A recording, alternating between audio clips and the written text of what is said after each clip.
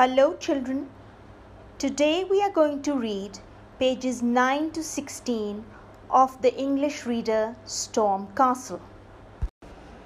But before we do so, I'd like to give you a recap of the previous lesson. Nadim's parents had to go away, so Nadim came to stay at Biff and Chip's house. Nadim brought his computer along with some new games, and he also brought some toy robots to play with. Wilf came over to play with his friends and brought a toy spacecraft along. Chip and Nadim began to play a difficult and dangerous game, Storm Castle, on the computer, and suddenly the magic key began to glow, and an adventure was about to begin. Let's turn to page 9. Where do you think it will be? Asked Kipper. Storm Castle, said Chip. Oh no, said Wilf. I don't think we are going to like this adventure. Storm Castle is full of dangers.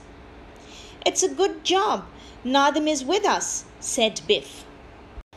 So the magic adventure was going to be at Storm Castle, Nadim's new game. So Wilf seems to think that they were not going to like the adventure because it was at Storm Castle and Storm Castle was full of dangers. And Biff said it was a good job, meaning it was a good thing that Nadim was with them because Nadim knew the Storm Castle well and he could help them if they faced any kind of danger or problem. Let's read on. The magic didn't take them inside the castle. It took them to a desert. Storm Castle was in front of them. A desert, as you all know, is a large sandy area with very little water. Why didn't the magic take us inside the castle? Said Wilf. And where is Nadim? Asked Chip. And you can see in the picture they are standing outside the castle. And you can see that Wilf, Kipper, Chip and Biff are standing there. But Nadim is nowhere to be seen. Oh no! Giant robots, said Wilf. Run for it! The children ran as fast as they could. The robots were not very fast, but there were lots of them. We'll have to get into Storm Castle, said Biff. Come on! The children saw a bridge. It was the only way to the castle. This is the way in, said Wilf. The robots can't get across this. I hope it's safe, said Chip. It's a long way to fall. Suddenly, the bridge began to open in the middle. You can see that in the picture. There's a gap. Jump for it, called Chip.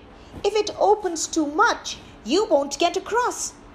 Biff and Kipper ran as fast as they could. Then they jumped across. Wilf was still on the other side. The gap was getting wider and wider. Come on, Wilf, called Biff. You can do it.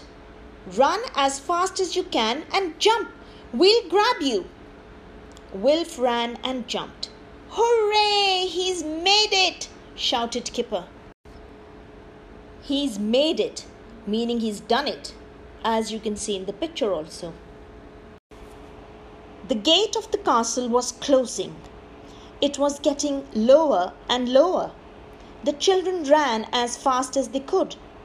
Chip ran to the gate and rolled under it. Come on, he shouted. We don't want to be shut out of the castle. Yes, Chip is right.